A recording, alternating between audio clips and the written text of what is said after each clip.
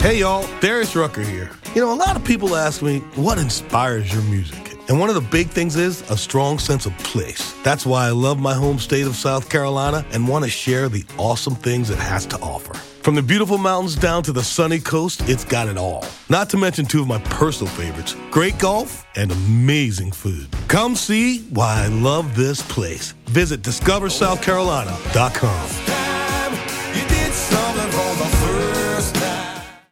Save big on brunch for mom, all in the Kroger app. Get 16-ounce packs of flavorful Angus 90% lean ground sirloin for $4.99 each with a digital coupon. Then buy 2, get 2 free on 12 packs of delicious Coca-Cola, Pepsi, or 7-Up, all with your card. Shop these deals at your local Kroger today, or tap the screen now to download the Kroger app to save big today. Kroger, fresh for everyone. Prices and product availability subject to change. Restrictions apply. See site for details.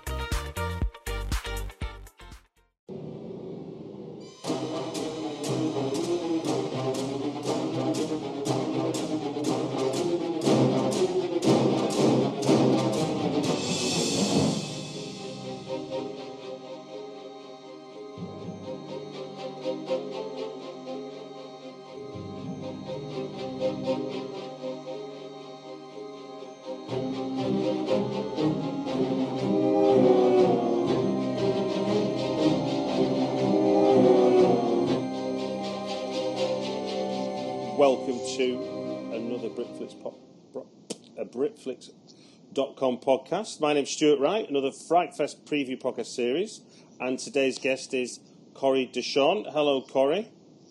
Hey, Stuart. How are you?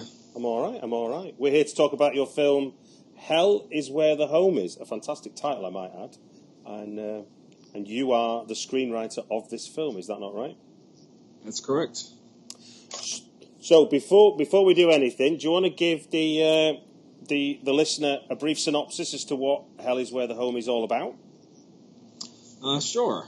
The film is essentially about these two couples who are going through some troubles in their relationship, and they decide the best way to try to work through it would be to book a little vacation home out in the desert away from everybody else where they can just relax and unwind and have fun and try to work through what's going on between them.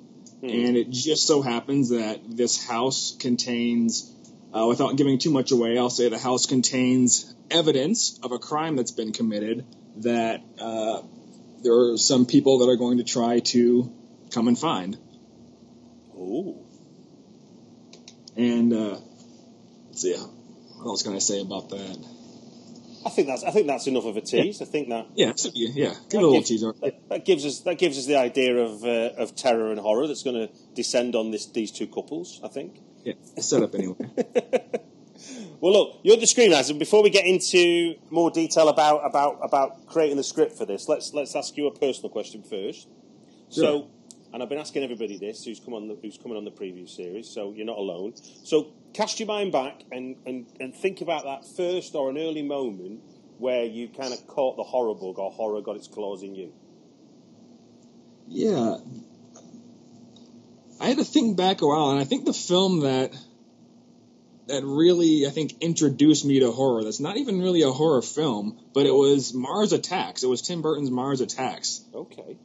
Because when I remember, I used to always be into the alien stuff, not the alien films when I was that young. I forget when that came out, but I watched those later. But I liked the alien invasion movies like Independence Day or that kind of action-packed alien films.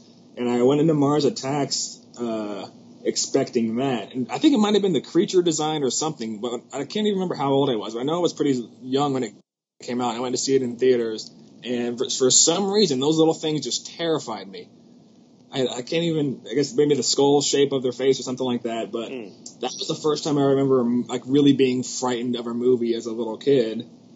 And it took me probably like another 10 years before I ever went back and watched the movie again and saw that it was actually a comedy. I don't even think I realized it for a while. It's great the way that the mind can play tricks on us. Like you fixed on that terror, and then you kind of terrified to go back, because why would you want to revisit something that's terrified you? Yeah. Like, I don't think I had any idea that it was a satire or it was a Tim Burton film or anything. I was like, oh my god, I was so terrified of this film as a little kid, and I just never saw it again. But I was never that scared of any horror films, though. Like, even so when I did see, like, the Alien films or something like that are supposed to be horror, I was like, oh, yeah, this is cool. I like this. But yeah, so it was just something about that film. And what was it? What was it that captured imagination about becoming a screenwriter? Is that something a bug you got early, or is that something you've more recently sort of developed into? No, it was very early. That's in my childhood as well. I just really I took to storytelling in general, and I believe I got really interested in creative writing when I was in elementary school. Wowza. And I used to love to just write all the time, even more than I like to read stories or anything. I always just like to create stuff. And it started playing with action figures as a little kid. I would act out sequels to movies that I would see, everything from Star Wars or whatever else, and that grew into wanting to write them down. Yeah. And in the process of writing, I sort of discovered what screenwriting was. I don't even remember exactly how, but at some point in my childhood, still within early grades, 3rd or 4th grade, so like before I turned 10 years old even, I had realized what filmmaking was and realized what screenwriting was, and decided to start pursuing that as a personal interest, not even professionally. I had no idea that I would ever really end up doing that. It was just this thought that, one day it would be cool to write a movie. Yeah. And I ended up getting a hold of a copy of Movie Magic Screenwriter back then, maybe like a year or two later, that I think it was some family friend, maybe my mother knew someone who also wanted to be a screenwriter, and he had a copy of this program that he gave me. And I just started teaching myself format with a story that I had been writing on paper at that point. Right. Okay. And then that was it. That was it for a while. I just taught myself the mechanics of it, and would continue to be interested in writing in general throughout school. But it wasn't really a professional pursuit. I studied music as a kid first. I studied computer technology. My degree's in IT from college, and I worked in that field for a little while. And the interest of filmmaking or writing in general was just something that was developing in parallel to all that. Just some other interest that I had, that it finally took doing a few video for hire projects in college, like just shooting promotional videos for student orgs or little businesses and things like that. Yeah. That made me want to make my own after all this time. So I never actually made my own film. I still at that point hadn't even written a script in its entirety. And so I decided to write a little short film and go out and shoot it. And that process of like raising money through crowdfunding and booking equipment and cast and crew and locations and all that kind of stuff, just the whole little self-contained production, that solidified that I could not ever go back to a desk job. Once I got that little taste of what it meant to be a filmmaker, I could not. There was no way I would spend the rest of my life miserable if I did not at that point really give it a try. This is when I lived in. You made a film and went feral. Yeah, that's pretty much what happened. I was making the film in October of 2012 in Florida. Yeah. By December of 2012, I lived in Los Angeles. I'd never even been here before, but that was it. It was that quick of a turnaround once I really tried to do something with it. So let's fast forward then to Hell is where the home is, and you as the writer of this screenplay, where did the kernel of the idea start for you with writing this feature-length screenplay? Well, it was kind of there were two different things that led me to it. Mm-hmm. The first was it was kind of an experiment to see if I even could write horror, or in particularly write contained horror, because everything that I've been writing so far wasn't really budget conscious. It wasn't really market conscious. It was just whatever I was interested in, just writing whatever I could. Mm-hmm. And I said, let me see if I can actually take a stab at doing something that people are actually buying, like that kind of script. Yeah. And I like what the horror genre was doing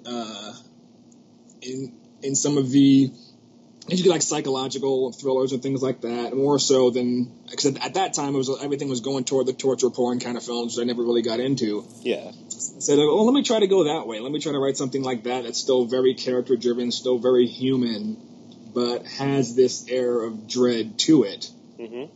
Just to see if I could. And at that point, I still had no idea what the story would be. And I remember at some point remember the Twilight Zone episode. Did you hear anything about that? No, I didn't hear the Twilight Zone bit. So yeah. Oh, okay. So once I decided I wanted to write some type of film like that, some type of film that could be relatively easy to make if I were to do it myself, easy, being relative, it contained number of sets and characters and things like that. Yeah. And something that wouldn't have to rely on any kind of torture porn tropes. And so I just started to rack my brain about what have I seen that's contained, what kind of story could exist in that world, and I thought of this old Twilight Zone episode called, I think the title of it was 9 Figures in Search of an Exit, or In Search of an Escape, something like that. Okay. And it was the one where a bunch of characters, all in these different costumes, wake up inside of this cylinder, and that's the only thing that exists. They're in some kind of cylinder, and all they can do is look up and see the sky above them, but they can't get out.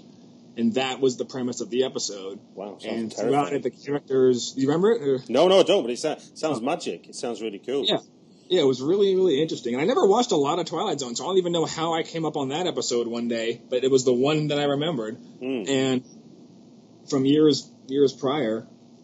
And the premise was all these characters were trapped in there, and throughout the story, they kind of they try to work together to get out while driving each other crazy. And I've always thought that was a kind of a cool idea. So I thought of that, and I started to research that episode so I can watch it again and find out more about it. And it turned out that it was actually it was loosely inspired by the Searcher play No Exit. So I was like, oh, so that's interesting. There's a premise of just an idea of these characters trapped in some sort of literal or figurative purgatory. Okay. And it's like, how do I take this now and turn it into a horror film? Well, let's add both. Let's have these characters and whatever's going on with them in their lives in this, somewhat of a metaphorical trap scenario while this other external element of horror surrounds them. And that's what grew into the premise of the film. These two couples that go on this retreat together, had there not been anything else going on, in the world, these two couples would have probably killed each other by the end of the night anyway. Add that kind of character drama to the story, and then wrap it in the shell of a home invasion, and that became the story. Okay. So when that idea was expanding and being applied to what became Hell Is Where the Home Is, what's your process for sort of developing your idea? Are you someone that dives in to the screenplay and begins like moving things around as you write, or are you someone that lays it all out, index cards on a corkboard, that kind of thing? What's your approach to developing a screenplay? Yeah. I guess I do the digital version of index cards with corkboard, which I brain dump into Word documents, anything I can think of. I'll include links to YouTube videos or to music, just anything that gets me in the mindset of the idea, and then I'll just stay in that phase for as long as it needs, really, and I'll develop character and plot points or cool scenes that I might want to try to fit in there somehow, and at some point in there I'll start to see the shape of a story, and so I'll try to write it out in a very clear outline or treatment form, and I'll work on that treatment for a while. I'll work on the treatment for a lot longer than I'll ever work on a script, and I'll just keep pouring details in to the point where I'm even breaking it up into scene headings at that point. And once I have enough of the idea formed that way, then I'll just start writing. So typically, I guess I can say that my first draft actually comes out in outline form, and then I take that and edit it into a screenplay. So I have a little bit more of a refined first draft by the time it actually becomes a script. So how long, out of interest, how many pages long is this treatment you write, this outline treatment you write in the end? It varies. I don't remember how long it was for this, but it'll go anywhere from 10 pages to 20, 25 pages. It'll depend on the script and how detailed I feel like it needs to be. Okay. Something like this, I want to say it was on the shorter end because there wasn't any big world to explore or anything like that. There was limited characters, only one location.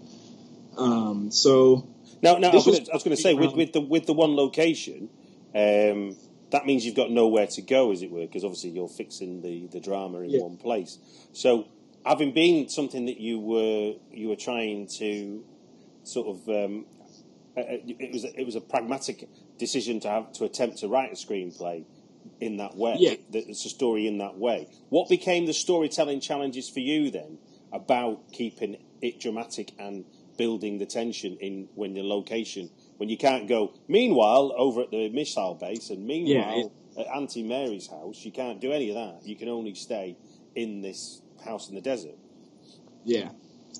It was really just relying to that just good old-fashioned cause and effect. Mm-hmm. Just how do I set up a scenario where the events, once the events begin, there's no stopping. There's nowhere else you can go. You've just got to live through it. And for me, the challenge, I think, was how to do that in any kind of an interesting way. Because, I mean, obviously the home invasion film has been done before. Yeah. There's been other inspirations and adaptations from Noruega all over the place. So I'm trying to not make something that's derivative, but at the same time to not allow that search for being original to lead me all over the place. It's still it's a very pragmatic approach. So I just started to rely on the characters themselves, just writing everything I could into these people, into these personalities to try to make the characters so dynamic that the story would have nothing to do but go forward. Yeah. And so, and as it turns out, I think in the first draft, the story took place over 2 days, and we ended up reducing it into 1 day in this. Yeah. But that's really what it is. The entire film, you're pretty much, with the exception of a few 5-10 minute jumps here or there, you're watching all of the events in real time. Wow, that's an achievement. So it just became, how do I make everything necessary? Every little thought a character is going to have, or every little action, how is that going to come back and pay off in some way, so that everything that you see has to happen, and it has to happen in this time frame? So when you've got the lock draft, as it were, or the script that you sell, that then Orson Oblowitz is going to direct. What happened then with the screenplay? Was that something you worked together on, or did that, was you getting notes from him? Was it developing that way, or was it just take your script and that's what got produced? Well, no. My original draft was a little. Well, it was different from what we ended up making. So, like, my original draft, I did not set in the desert. Actually, I set just in some of this nondescript tropical paradise, and they were going on vacation to some tropical location. Okay. And it was the producers who found it first before there was a director attached, mm-hmm. and they gave me their thoughts on it. We ended up moving through with a sale. I think in the process of selling it, they confirmed Orson. And so literally, I think it was probably the next day, once the contracts were all done, Orson and I got together and we spent a good probably 5 or 6 week period of building it from there, getting it. It worked out kind of coincidentally that Orson and I had a lot of similar interests and similar motivations for some of the more specific plot points in the story. So, like, there was something involved around analog photography, about shooting on 35 millimeter film, which is something that I do in my photography and he does as well. And so we built into a bigger portion of the story. So it was a lot of things like that. It was bringing some more personality into it. I tried to, as someone who likes to write things for myself to make, this was a conscious choice to not try to put too much of my own style on the original draft, so that someone else could come in and feel like they have enough room to flex their own legs in it without having to rip the whole story apart. So how do we get this into the Orson language so that he could go and make the version that he wanted to see out of it? Okay. Now, without giving spoilers, can you give maybe? And you said yourself you wanted to try and avoid that being just like any other home invasion movie, but while staying within the realms of keeping it real and keeping the characters interesting. So, without giving any particular plot points away, what would you say you'd be looking forward to the Fright Fest audience experiencing or seeing as part of your film that they may not have seen with other home invasion movies? I would say it would be just just how deep we actually get into who these people are. Mm-hmm. So for me, this was the first time I had ever even tried to write a horror film. And what ended up happening in my original draft is that I really just wrote a character drama with a really bloody third act. Right, and that sort of became the foundation of it all. So we really get into these characters' psyches and some events that have happened between them in the past and how they're carrying over into the present and how it affects how certain characters act even when this horror element descends upon them. So that, I think, to me is going to be one of the things that stands out to an audience. And then from there is just how crazy the second half gets compared to the relative grounded nature of the first half. So the first half, we spend a lot of time really filling out that character drama and getting to know these people as we slowly sprinkle in the little bits of mystery and little bits of this sense of dread that something big is coming. And then when it finally does, that I think is going to be a pretty surprising moment, how that event actually happens, the transition into the next part of the film.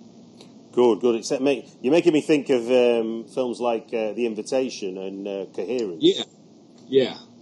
The way that they kind of made you understand who they were and the real world that they existed in, while at the same time there was always that kind of presence of this isn't going to go right, is it?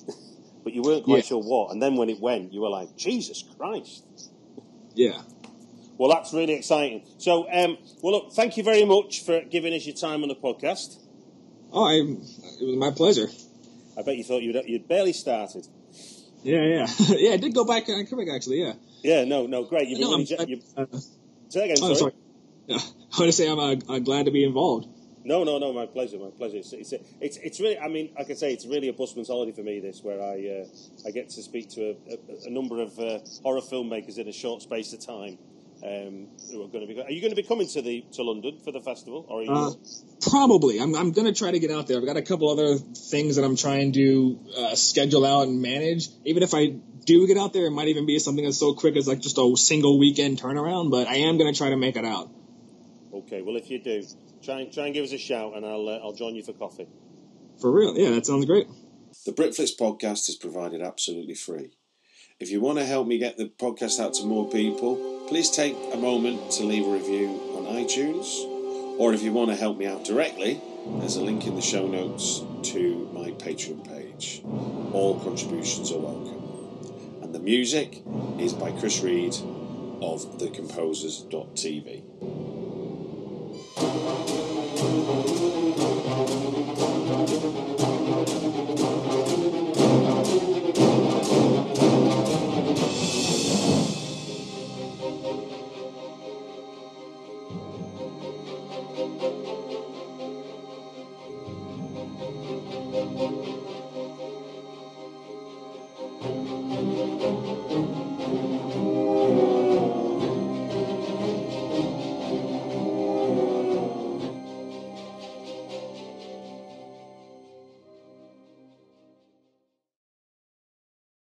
When you need mealtime inspiration, it's worth shopping Kroger, where you'll find over 30,000 mouth-watering choices that excite your inner foodie. And no matter what tasty choice you make, you'll enjoy our everyday low prices, plus extra ways to save, like digital coupons worth over $600 each week. You can also save up to $1 off per gallon at the pump with fuel points. More savings and more inspiring flavors make shopping Kroger worth it every time. Kroger, fresh for everyone. Fuel restrictions apply.